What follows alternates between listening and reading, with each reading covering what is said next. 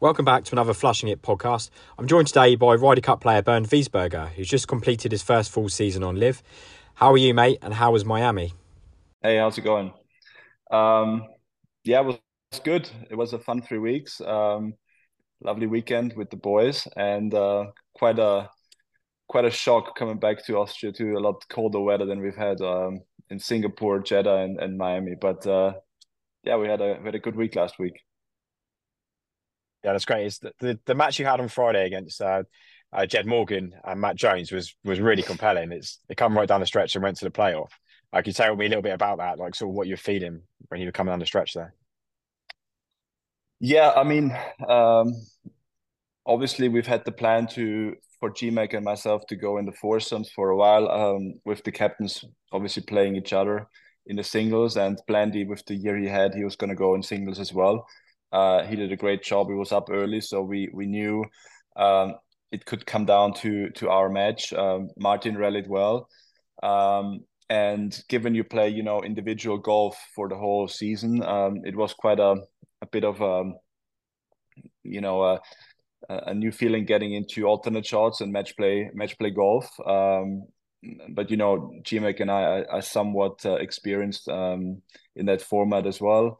Especially GMAC having a great record through his Ryder Cup experiences. But early on we had a little bit of trouble. We didn't play great. The game wasn't at a really high level, I have to say. And we stepped into gear late, and then kind of everything took over. I started seeing the lines. I started feeling quite comfortable on the greens. Uh, the guys came out to push us on as well, and the last 5 holes were pretty good that we played, and it happened very quick. Everything, especially the first playoff hole, 12, the par five was crazy, and yeah, I'm very glad that we got over the line and at least got through the quarterfinals and into Saturday. And yeah, but it was a cool experience out there with GMAC.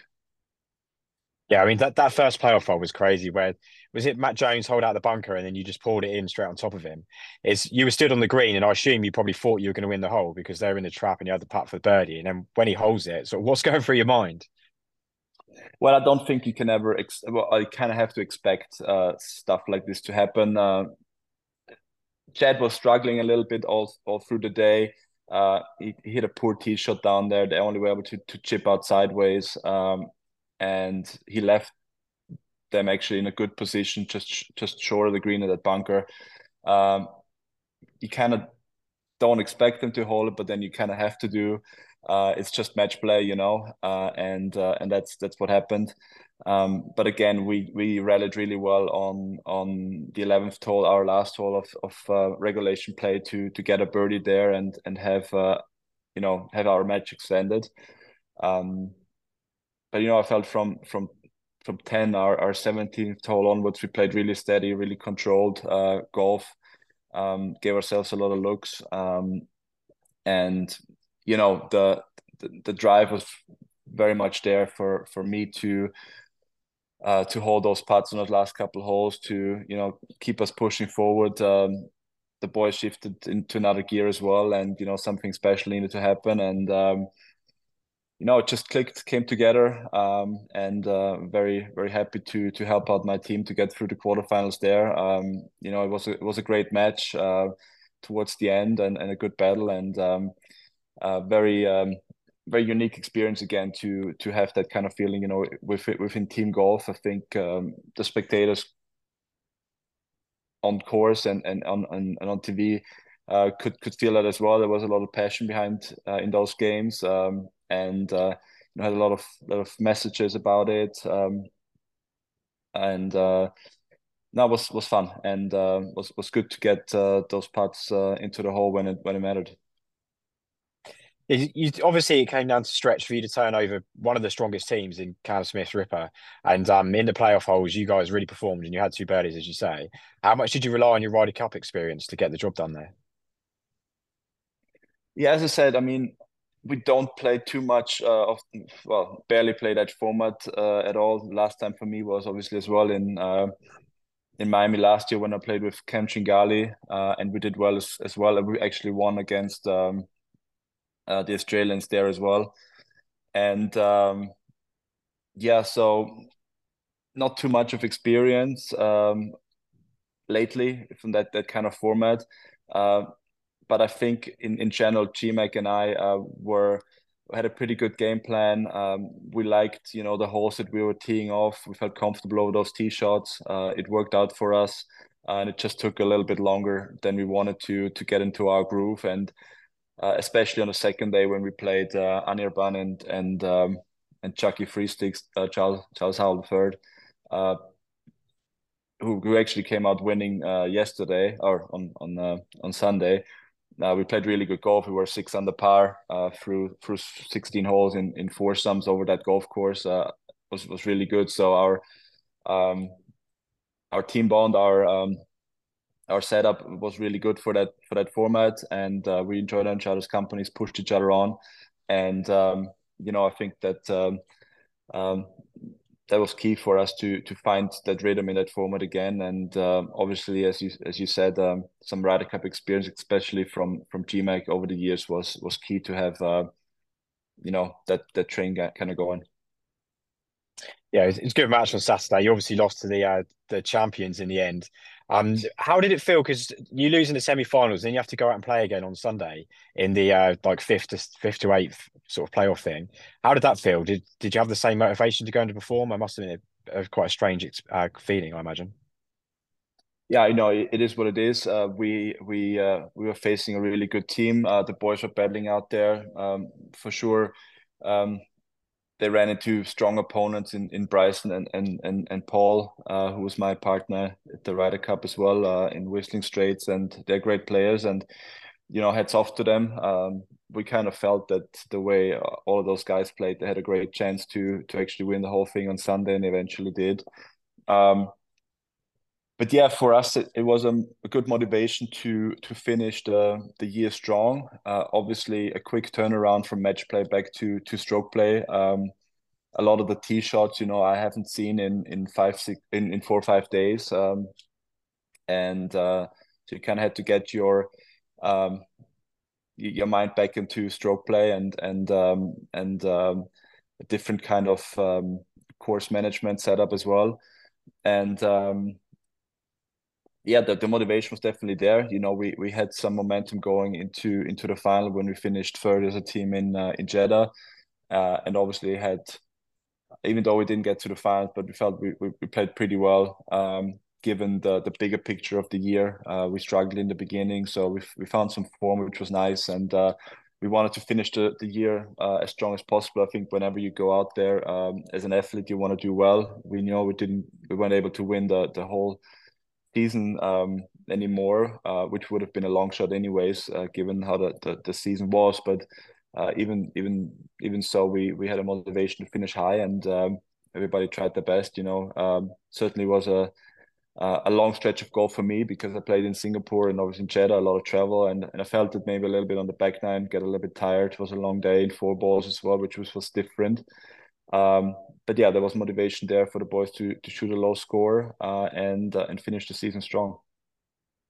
Yeah, and you say that it has been a strong finish to the season, obviously, an individual side. You avoided relegation and kind of completed the great escape by staying up on the final day of the season in Jeddah. How was the first 2 days were quite compelling as a fan because you were in the relegation zone because your captain had kind of knocked you in. Is How was that team dynamic? Like, did you talk to him about it, like at all? Or so what was that like? No, I didn't. I mean, I've seen his comments about it, and I think he's spot on. We're out there to compete, and if you're not quite on it, um, there's no reason for him or anyone else to be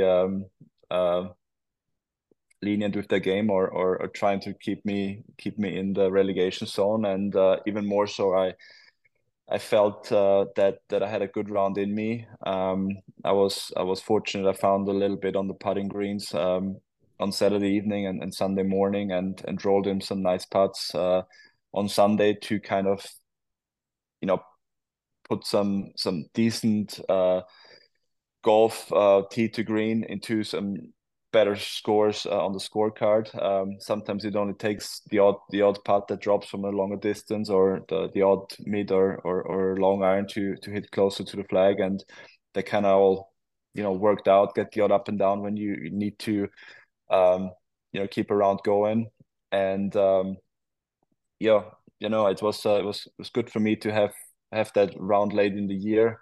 Obviously, I would have liked to have a little bit more of that form throughout the year as well. But I'm proud of myself to have played that round in challenging conditions. It was still pretty windy out there, and it can catch you off guard a little bit.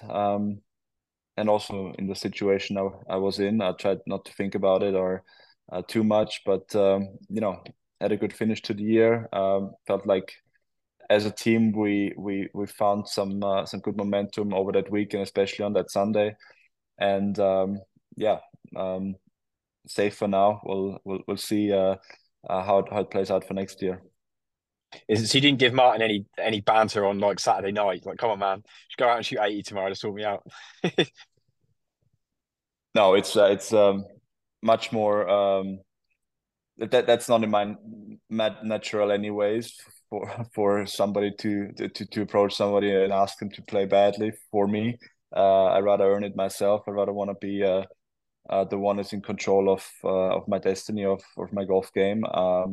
I was very happy for Martin to find some form, because I know the struggles he's having with the sort of injury that we kind of share as well. So I'm happy for him to have found some form late. He obviously had a great day against Cam Smith. I think he was 6 under par through 19 holes around the golf course, which was really good as well. So that was a very high quality match. So it seems like he's turning around a little bit as well. So even though that scenario could have happened, that he pushed me into relegation zone, I was still excited for him. And yeah, as I said, I just wanted to um, take care of the stuff that I can take care of, and not really um, think of anything else, let alone ask somebody else to do me a favor on the golf course. No, of course not. So you shot 7 under and you managed to get out of the relegation. So what happens now that you're in the open zone? Do you have to negotiate a contract with your captain, or is there a draft? Sort of, how does it go? Yeah, so the idea is basically for my captain, which is Martin, and the league to, I guess, agree on who's going to be on the team next year. Um, my understanding is that there's a very good chance that I will be on live through the open zone next year again. Some kind of negotiations will be there, I suppose. But it's because the season just basically finished 2 days ago, and we're gonna have a semi quick turnaround, I suppose, for everyone to be able to plan 2024 for their teams, for their franchises, potentially new players that are coming in, guys that are gonna qualify through uh, the international series or the tournament in Abu Dhabi in December. So everything is probably gonna be put into a certain direction rather soon, but I'm quite positive that I'll be able to have a go at it again next year. And as I said, hopefully again with Martin as my captain and the Clicks team, um, we found a good bond between each other, and the camaraderie was good. So just hopefully taking over in similar ways for next year to and keep it going. Yes, you say there that the captain and Liv need to negotiate your contract. So is that because Martin doesn't own the franchise? Is that right? Is why are Liv involved in that? Because I thought the teams were kind of separate. So yeah, so the idea behind this is that obviously you have captains, you have equity owners. Martin is a captain, but he's not a equity owner in the team. As I understand it, the majority of the equity is in each team is owned by Liv itself. I guess Brooks Koepka, Dustin Johnson, Cam Smith, they have a partial ownership of the team, and they can make certain decisions. But as in every other company, if you own the majority of it, then you have the last say in a way. Um, and that's just how it goes. I'm sure that Martin, as a captain for 2 years in the team, um, his um,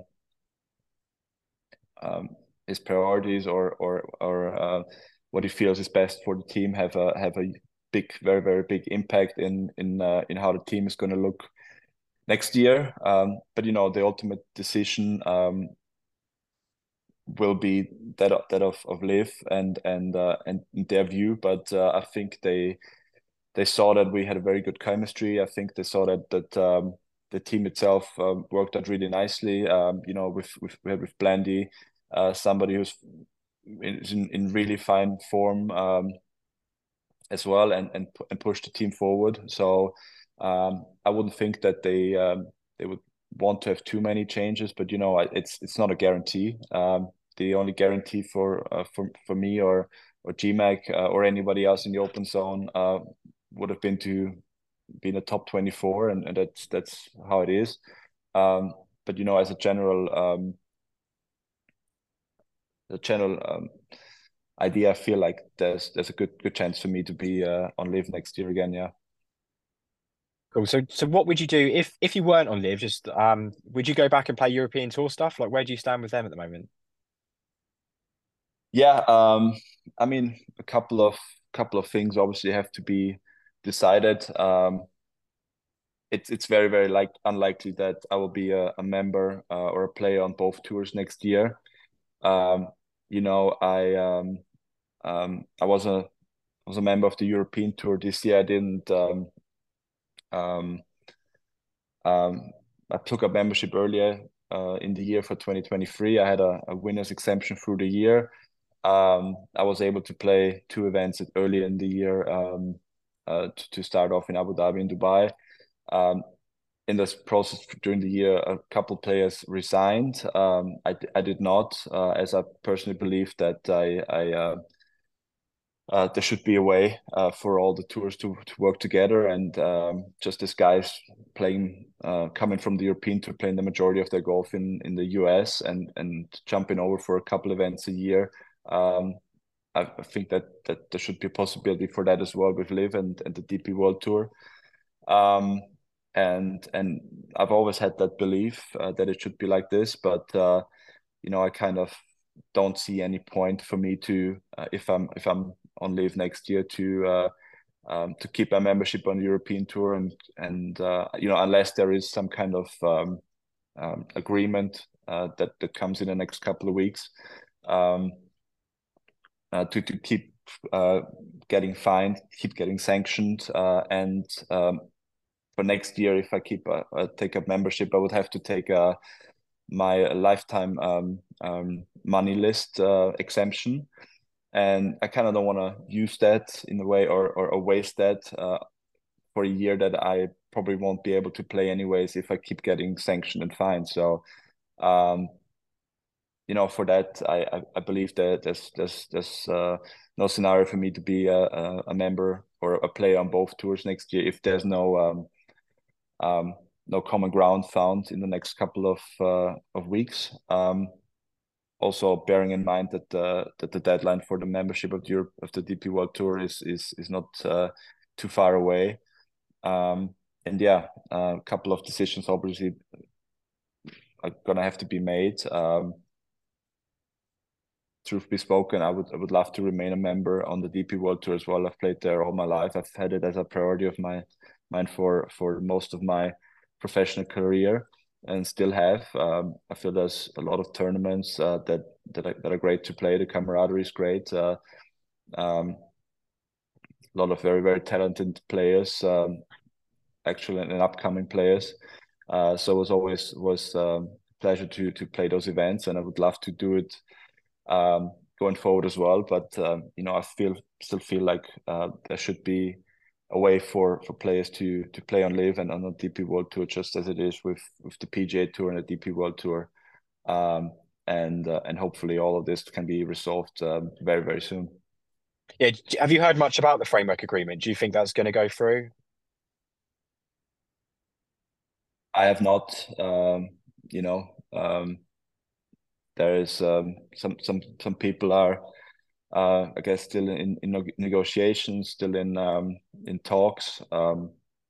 With the way it is progressing right now, you would feel like there might be a little bit of slowing down in that degree, in that sense. Not much has come out since that surprise notification to the world of golf, and even myself, some players might be a little bit closer to the people that would negotiate that, or have those talks to have a little bit more insight. I'm not one of them. I don't have any deeper information of where it stands.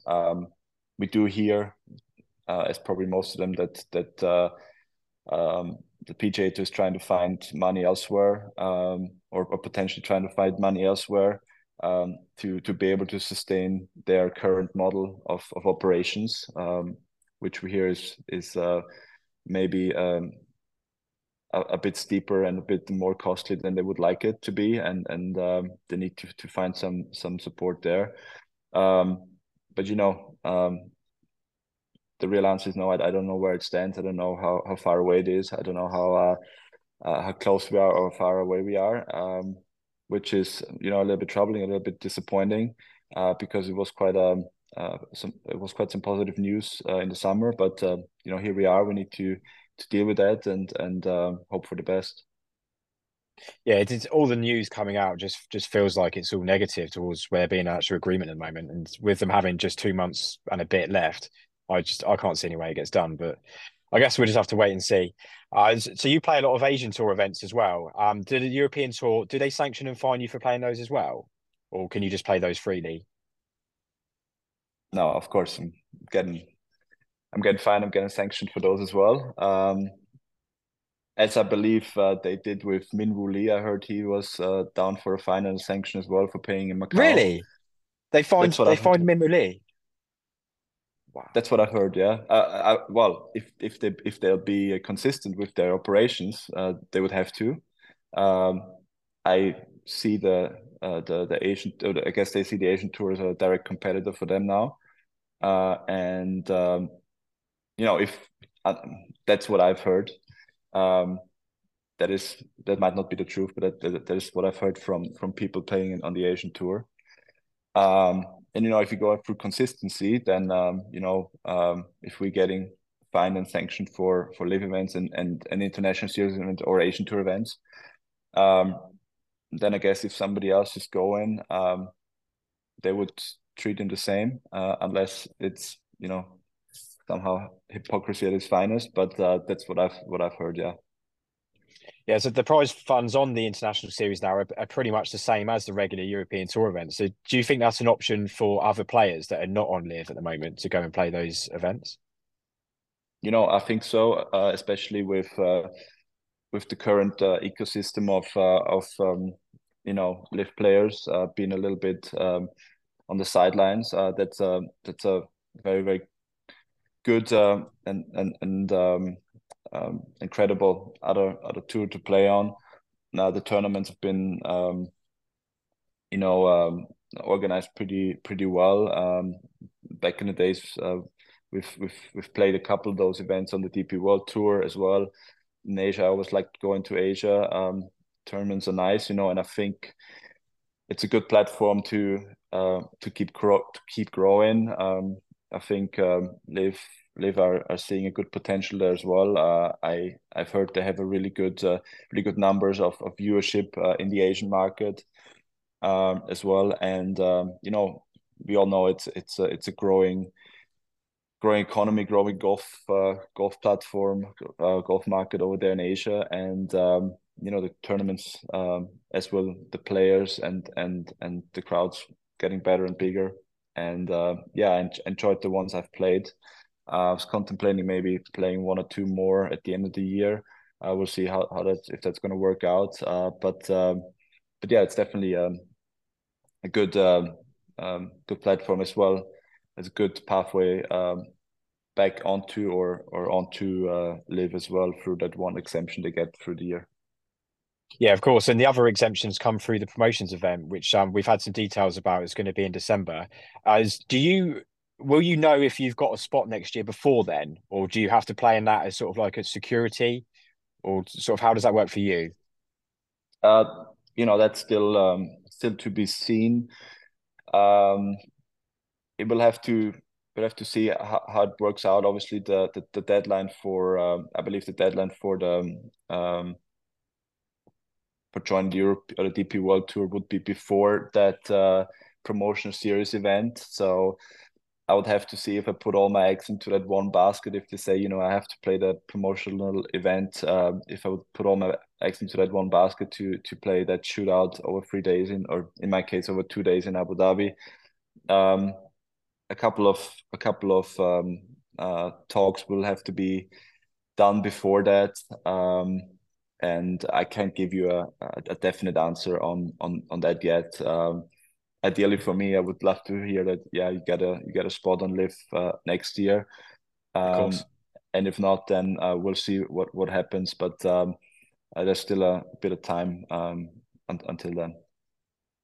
Yeah, and the other question, I guess, on the promotions event is: have you heard much from players from, say, the European Tour, which may want to play in that? Do you think anyone would go? That's say because I think one of the exemption criteria is that if you've won a European Tour event over the last year, do you think that anybody would enter that's in that category? I won't be surprised if we get a few European Tour members. You know, especially I think they would fancy their chances over a golf course they've played over the years in a competitive environment at the HSBC Abu Dhabi event, which we played on that golf course for many years. So yeah, I wouldn't be surprised if guys are gonna go.